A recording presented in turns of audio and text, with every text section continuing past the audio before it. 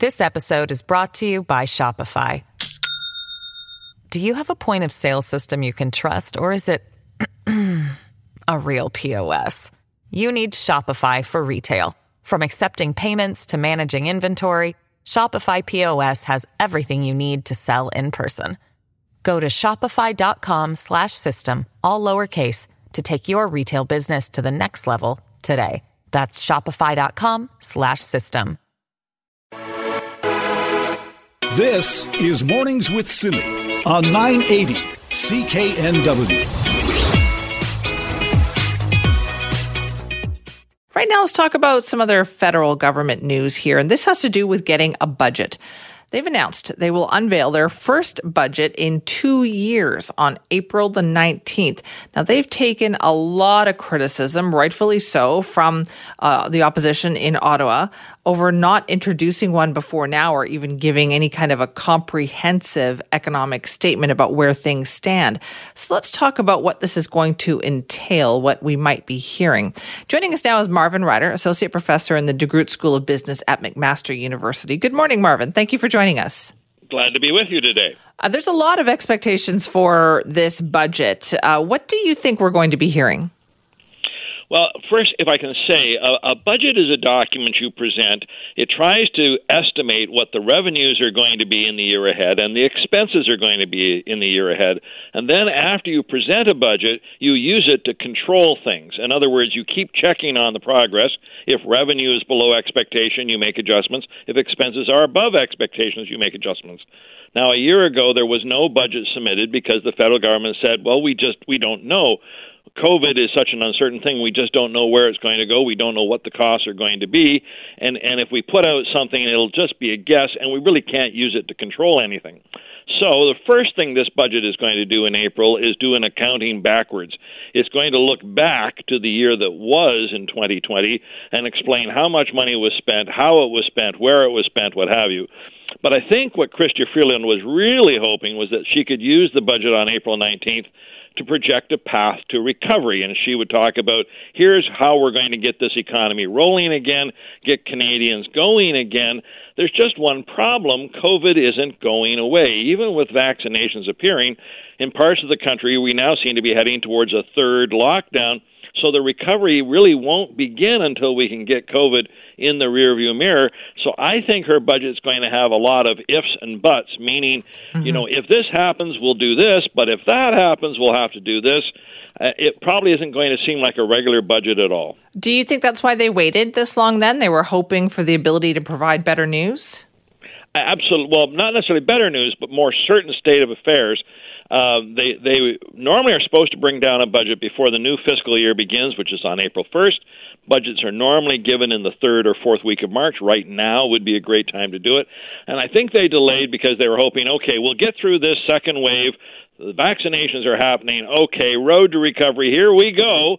And instead, it now looks like there's a third wave. There's still a road to recovery here, and vaccinations are going to continue, but we still don't know if there's another round of lockdowns, what that's going to cost the government. And this, by the way, is also true for provincial governments. All the governments are in very uncertain waters because they can't really control this disease. So have we ever gone this long before, Marvin, without having a federal budget? No. Not in Canadian history, and frankly, not in the developed world's history. Other governments did bring down budgets, and if you were to take a look at, say, the German government or the French government or the British government, the government in power, the party in power, received lots and lots and lots of criticism because you said this on that date, and then, look, that hasn't happened at all. You didn't know what you were doing. And again, that's the problem. You usually produce a budget to control things. It demonstrates how out of control things were during COVID. So I'm not sure what's the greater sin, admitting that you're not in charge and you're just sort of holding on for dear life, or pretending like you are in charge and then facing the slings and arrows when it turns out you can't really be in control. Right. So they're essentially going to be opening them up for criticism regardless, though, right? It sounds like. Absolutely. I mean, the job description for anyone in opposition is to oppose, and you there always have three standard arguments. The government is doing too much, the government is doing too little, or they should have done this 5 years ago. These are the standard arguments. So I think, however, that Chrystia Freeland is aware that the typical length of a minority government in Canada is a little over 2 years. And our last federal election was in October of 2019. So you add 2 years to that. That gets you to September 2021. We're kind of in that time period where somebody might call an election. The federal Conservatives just had a policy convention. I know they're coming out all charged up. On the other hand, the polls are saying they're not doing that well nationally. So I'm not sure if this is going to trigger an election, but any budget document is always voted on as a vote of confidence in the government. If it can't get passed, we're into a spring election. So I think this is also going to be partly on her mind. We better have a couple of goodies in there that we can take out to the public if we vote. This sounds like an unbelievably critical document, Marvin, that's going to be impossible to please anybody. There's a lot of expectations here. Well, welcome to government. Welcome to government during a pandemic. Yeah, absolutely. There won't be enough to please anybody, but can you make a logical argument for what it is you're trying to do? So, again, I think Chrystia Freeland really wanted to focus on the recovery. We know that not everyone has suffered to the same extent during the pandemic, or to say it differently, people have suffered quite a bit differentially. Younger people, hourly workers have suffered more. Women have suffered more. Indigenous and new Canadians have suffered more. So I'm sure there were going to be some programs aimed at them. I think there's also going to be targets for sectors of the economy. Travel, tourism, and hospitality are still not back. You announced that WestJet says they're going to resume service to Eastern Canada, but that's in June. Yeah. That's another 3 months from now. It shows you again how severely locked down those industries have been, and they're probably going to need some help to bounce back. So for other people, I don't think the banks have been hurting all that badly. I don't think real estate's been hurting all that badly. So it's going to be a very difficult budget to find just the right amount of support for the right people at the right time. Is it possible, though, that there is a chance that this budget would be the reason that we would have an election? Well, it could be. I think it all depends how much Mr. Trudeau wants to, quote, build back better. If he wants to use this budget to really launch a whole series of nation-building or nation-changing things, then yes, I think it should trigger an election. I would say, by the way, I don't think you should do that. I don't think we're through COVID well enough that we should really get too far down the road of rebuilding back better. We still got to get through this. We've got to get those vaccines out there. We've got to get them into the arms. We've got to get people back on their feet. I actually think that's better for next year's budget when we are truly clear of this. But if he wants to put a platform out of this sort of new vision for Canada, he could certainly fight an election on it. I don't think he does. I know there have been governments that have gone to an election during the time of COVID, and they've come through it pretty well. But this would be really rolling the dice for Justin Trudeau. We'll see what happens. Marvin, thank you. My pleasure. Great chat. That's Marvin Ryder, Associate Professor in the DeGroote School of Business at McMaster University. This is Mornings with Simi. Lots of worries about the cruise ship industry here in BC, not just with the pandemic, but also with potential rules changing in the United States. There's concerns that are growing that cruises to Alaska may simply just bypass British Columbia altogether. And it all hinges on a piece of legislation that dates back to 1886 that prevents foreign-owned passenger vessels from docking in 2 American ports without an intermediary stop. Well, when you look at that, you think, well, we are the intermediary stop between stopping in Seattle or somewhere, Los Angeles, or moving on to Alaska. So joining us to explain how this all works and what might be at stake here, the concerns, is the CEO of the Greater Victoria Harbour Authority, Ian Robertson. Ian, thanks for joining us. Good morning, Simi. So what's going on with this potential legislation here? Well, it's legislation that's been in the works now for a couple of months. We were made aware of it. We stay in frequent contact with our partners in the Alaska ports, and Alaska's been devastated. Probably, according to Alaska stats, the state most affected by the drop in tourism of any of the states in the U.S. And cruise tourism is huge for these small ports in Alaska. So this legislation was brought up by a congressman out of Alaska and two U.S. state senators in Alaska. So we've been watching it very closely. If passed, it could temporarily, it could have a significant impact. But we're watching it more closely because if it were to become a temporary and then a permanent waiver, it could be devastating. Now, I want to underscore that all of the information that we're receiving says this is a small chance, but yet it could have an incredibly devastating impact upon cruise in British Columbia. It's worth over $2.5 billion to the British Columbia economy. So what would it mean for Alaska then? So would there be more time spent in Alaska? Is that why they want this to happen? Yeah, correct. So this mainly is targeting cruises originating out of Seattle. And Seattle and Vancouver share the home port duties for the Alaska itinerary. So this is more or less targeting the ships out of Seattle, which means they could sail up to Seattle. They could spend more time in ports there and then come back right to Seattle without coming into Victoria. Now, that said, we've done a lot of work over the last 6 to 8 years to really build up Victoria and the importance of Victoria and the value of Victoria in that stop. But nonetheless, we're watching this very closely. That's what I was wondering, too, is that for a cruise ship industry, a varied itinerary is good, right? Like, wouldn't customers want to stop in Vancouver and Victoria? Absolutely. It's interesting. People book the trip because it's Alaska. And for a lot of visitors that come here, I talk to them. Victoria is an incredibly, what I call, happy surprise. They don't know that there's a stop in Victoria, but a lot of them tell me, and I have nothing against the Alaska ports. Once you've seen a couple of Alaska ports, you've seen them all. So they're quite excited to get off and spend time in Victoria. Victoria is one of the highest rated ports of call in North America outside the Caribbean. So we've done a good job, all of us here in Victoria, of building the value of the cruise line stopping here. So, but again, it's a nuisance, it's a worry, right. And we're following it really closely. I can see why it would be a concern, though, because if you're American, you don't really know that, Victoria is a nice place for you to stop, right? As you said, it's a happy surprise.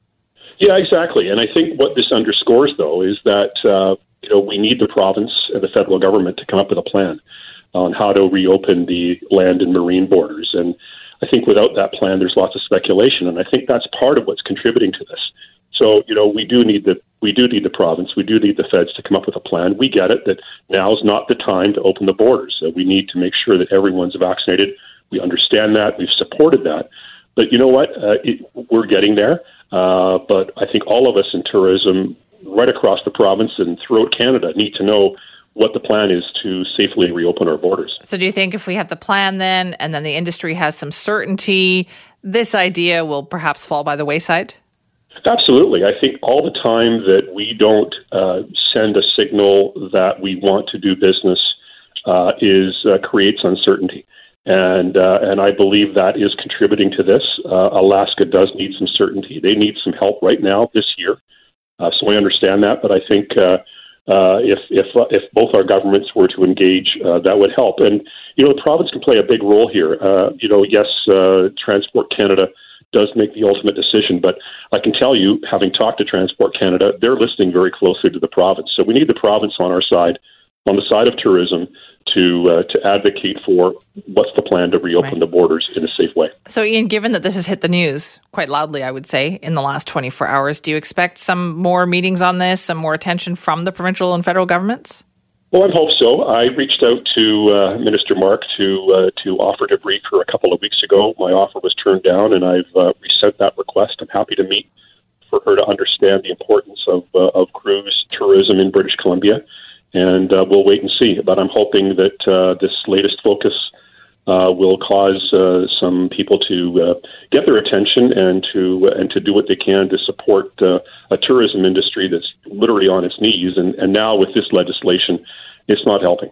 All right. Well, Ian, thank you very much for your time on this. We'll keep in touch.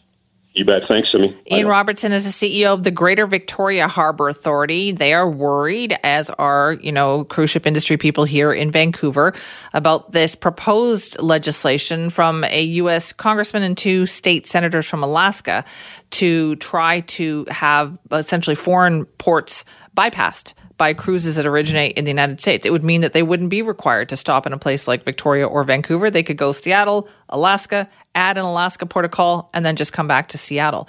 That would be devastating for us. This is Mornings with Simi. So teachers at schools in Surrey will be among the first in line for shots of the AstraZeneca COVID-19 vaccine. And we're also learning at what stage, which schools, how this is going to work. So we thought, let's talk about this plan. Surrey School District Superintendent Jordan Tinney joins us now. Good morning. Thank you for being here. Good morning. Happy to be here. So how did you develop the priority list? How did you decide which schools, which teachers are going to go first? So I'm sure you'd be aware, working with health over the last year and just analyzing the case data, we know the schools and the areas of the district that have the most exposures and the most cases of COVID. So that's where we began. Okay. So what are those areas? So it would really be kind of the panorama, Sullivan up through Newton and into city centre. Those will be the priority areas. So kind of all of the west, so Midwest up to the north of Surrey. Those will be the first areas to get the vaccine, and then we'll follow with all areas after that. Now, will it be teachers or is it all staff who essentially work at those schools? All staff. Okay, and where are they going to go to get these shots?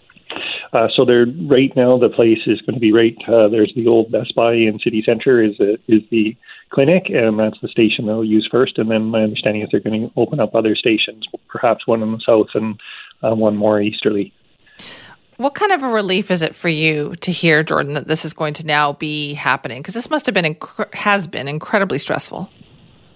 Yeah, I mean, it's great news. We're incredibly grateful. It is, I think, a relief to know that we all talk about sort of the light at the end of the tunnel, and piece by piece we're getting there. But Surrey is one district, and this is not all people in the district. There's still a long ways to go. There are colleagues in neighbouring districts, places like Coquitlam and Abbotsford and Burnaby and Delta and Langley. And so I think we're incredibly thankful, and we just hope that it goes from here and builds, and others are quickly behind. Do you know when this is going to get underway?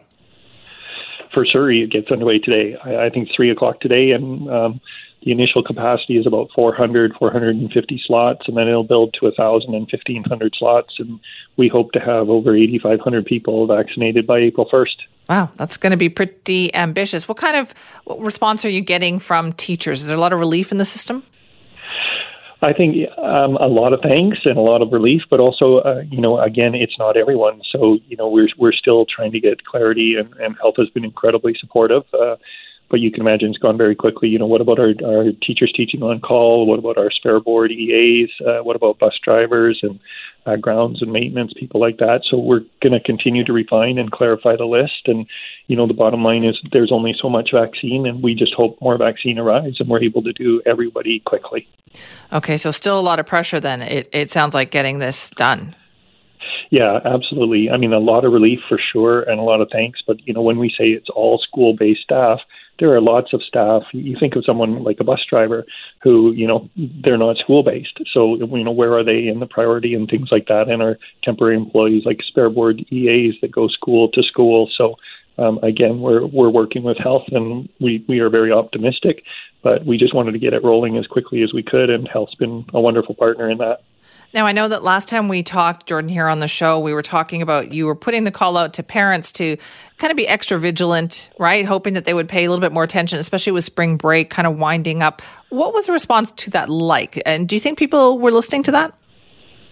I think at the time, we're just trying to tell people to hang in there. I think people grow weary and tired. It's a long haul, through the dark days of January, February. I do think people listen.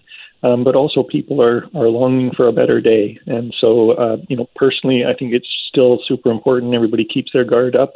The vaccine is not the solution to everything. It's one piece, but all of the basics still matter. And as you probably know, right before spring break, we're looking at putting additional measures in school. starting next Monday when we return. And so we're still very active and, of course, still very concerned. We're still in the middle of a pandemic. Right. So we should reiterate that then, that those measures are still going ahead. Absolutely. And those measures are still very important.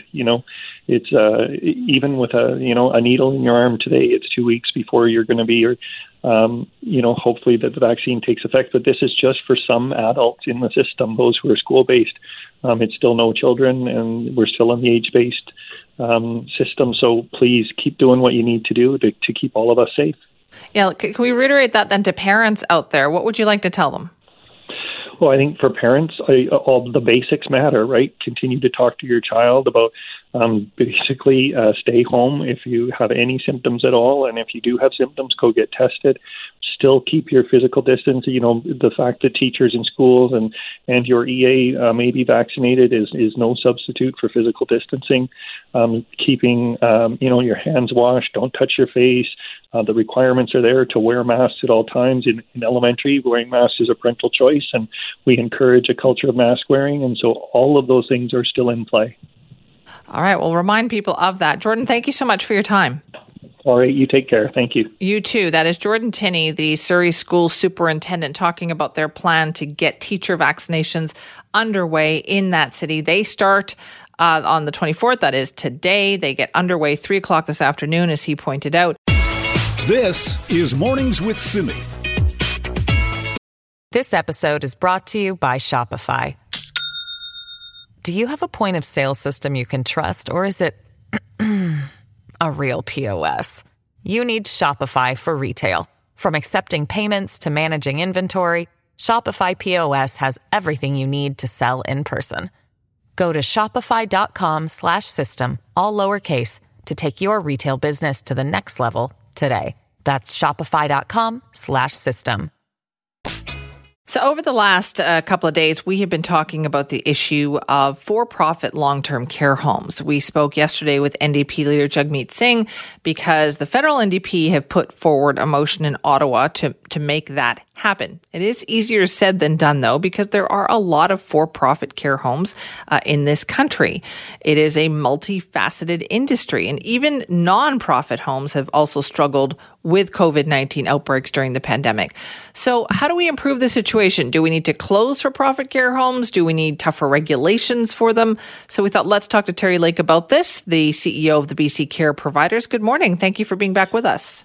Good morning, Simi. Thanks for having me again. Now, what is your impression to this motion that the NDP have put forward in Ottawa then about ending for-profit care here in Canada?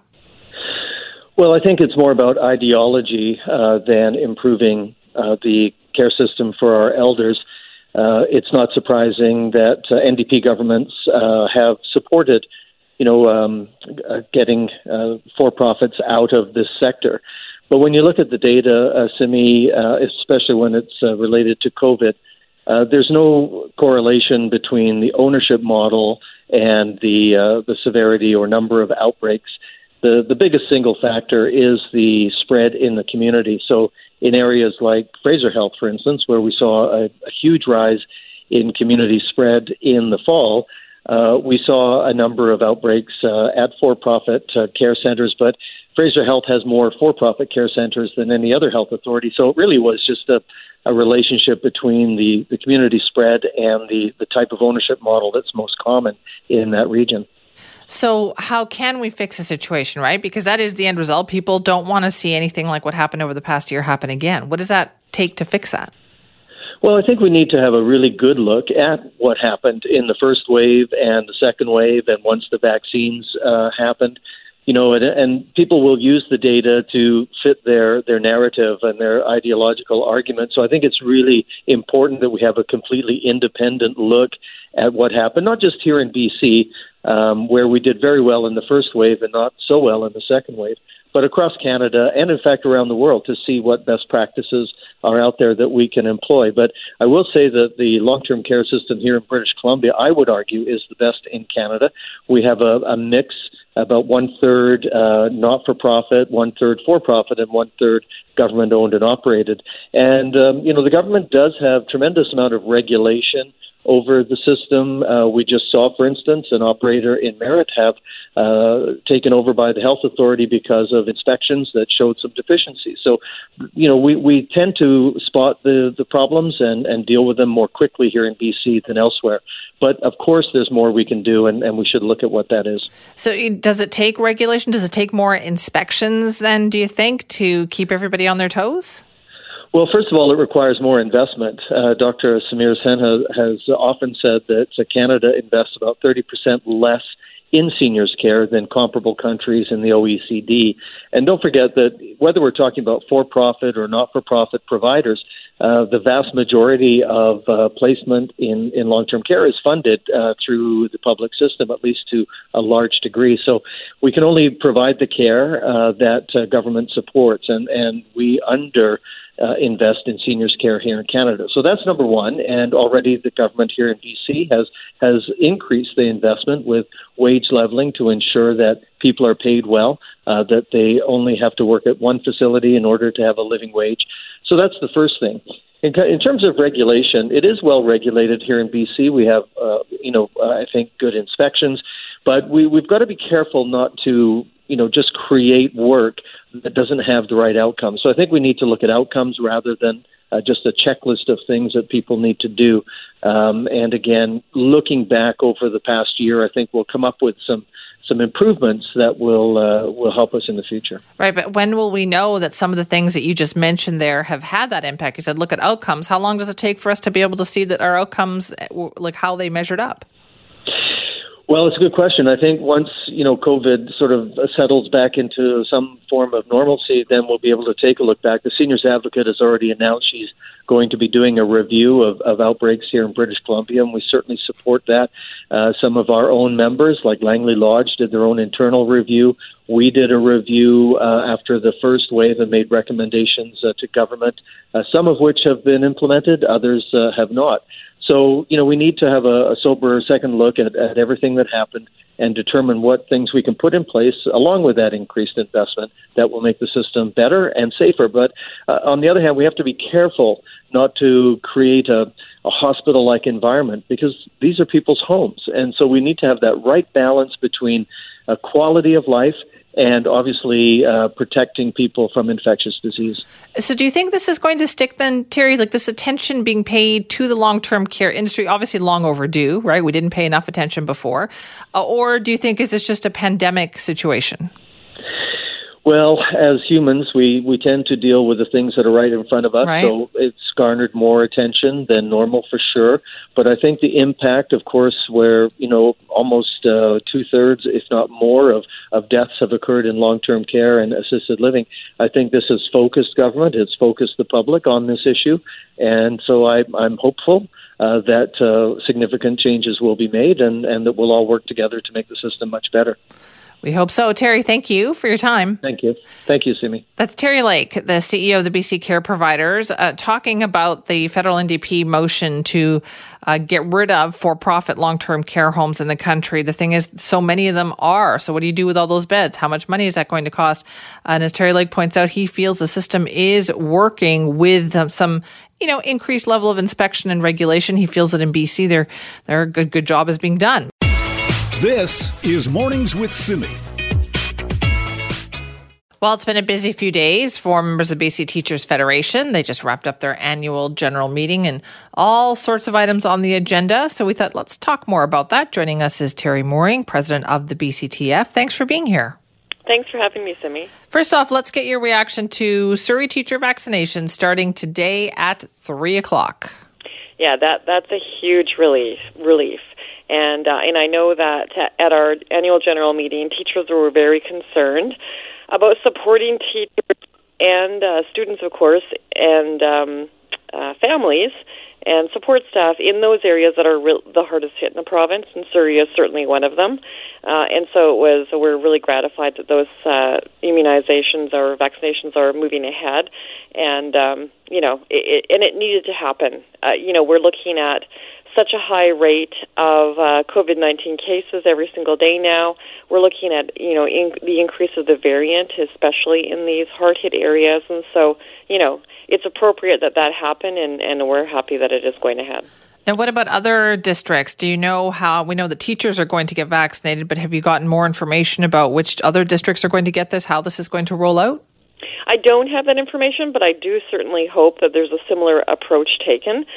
If vaccinations can't be given across the whole province at the same time, and they probably can't, that those areas that are hard to hit are prioritized. So, I know that there's situations, especially in the Fraser Health Authority, those districts, tend to be harder hit, and so we're hoping that they're prioritized. So at the annual general meeting this year must have been a little bit different. What did you hear from teachers about their concerns? What is on their minds? Well, health and safety, it was definitely a top concern amongst teachers, and the concerns about the preventative measures and, and those sorts of things. And I don't think that's any surprise. That is something that, is top of mind of teachers. But, other issues such as climate justice and racial justice, with the shootings in Atlanta, and the prevalence of anti-Asian racism, in BC as well. There were a lot of issues for us to discuss, that's for sure. Right. The anti-Asian racism has been obviously very talked about the last couple of days. Is that something teachers have witnessed and had to deal with? Absolutely. And, something that teachers have conversations with students about. Our Asian teachers of Asian descent do articulate, situations of racism, and we had some examples at our meeting stated.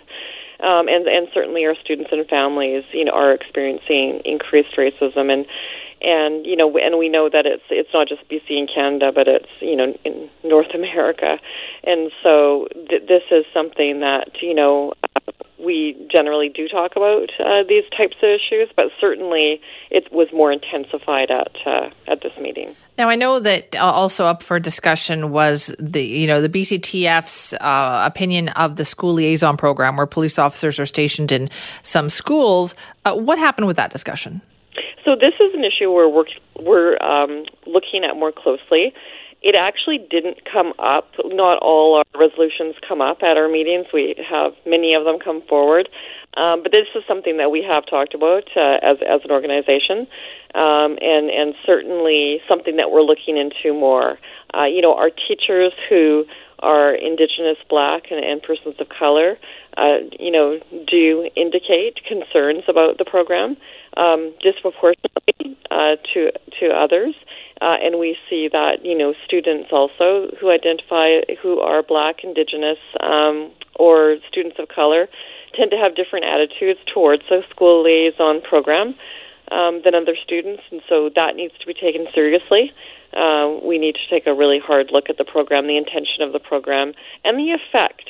And what we're seeing, I think, is the effect of the program is not the same depending on, the student or the teacher. So how is the BCTF going to take a look at this then? Well, we're doing some research with our own teachers to, just ask those questions and dig into it a little bit more deeply. At this point, we don't have recommendations, and that, is not something that we discussed at this meeting.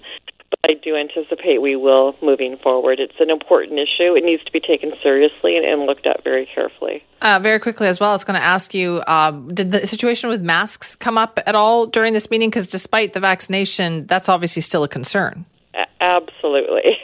And that was something that we, discussed quite thoroughly, and that is something that is necessary. Masks, physical distancing, ventilation systems, they all came up. And those are issues that we're continuing to push on, obviously, even with vaccinations. And obviously, the vaccination program is starting. Teachers won't be, and support staff will not be fully vaccinated, but they will be getting their first shot, obviously. And so those preventative measures still need to be in place, and we're aware of that. And there's still research being done, of course. And students and youth will not be vaccinated. And so there's still a need for masks and all the other preventative measures masks need to be expanded. So that position that we have taken, it has not changed. All right. Well, thank you very much for your time this morning. Thank you, Simi. That's Terry Mooring, president of the BC Teachers Federation.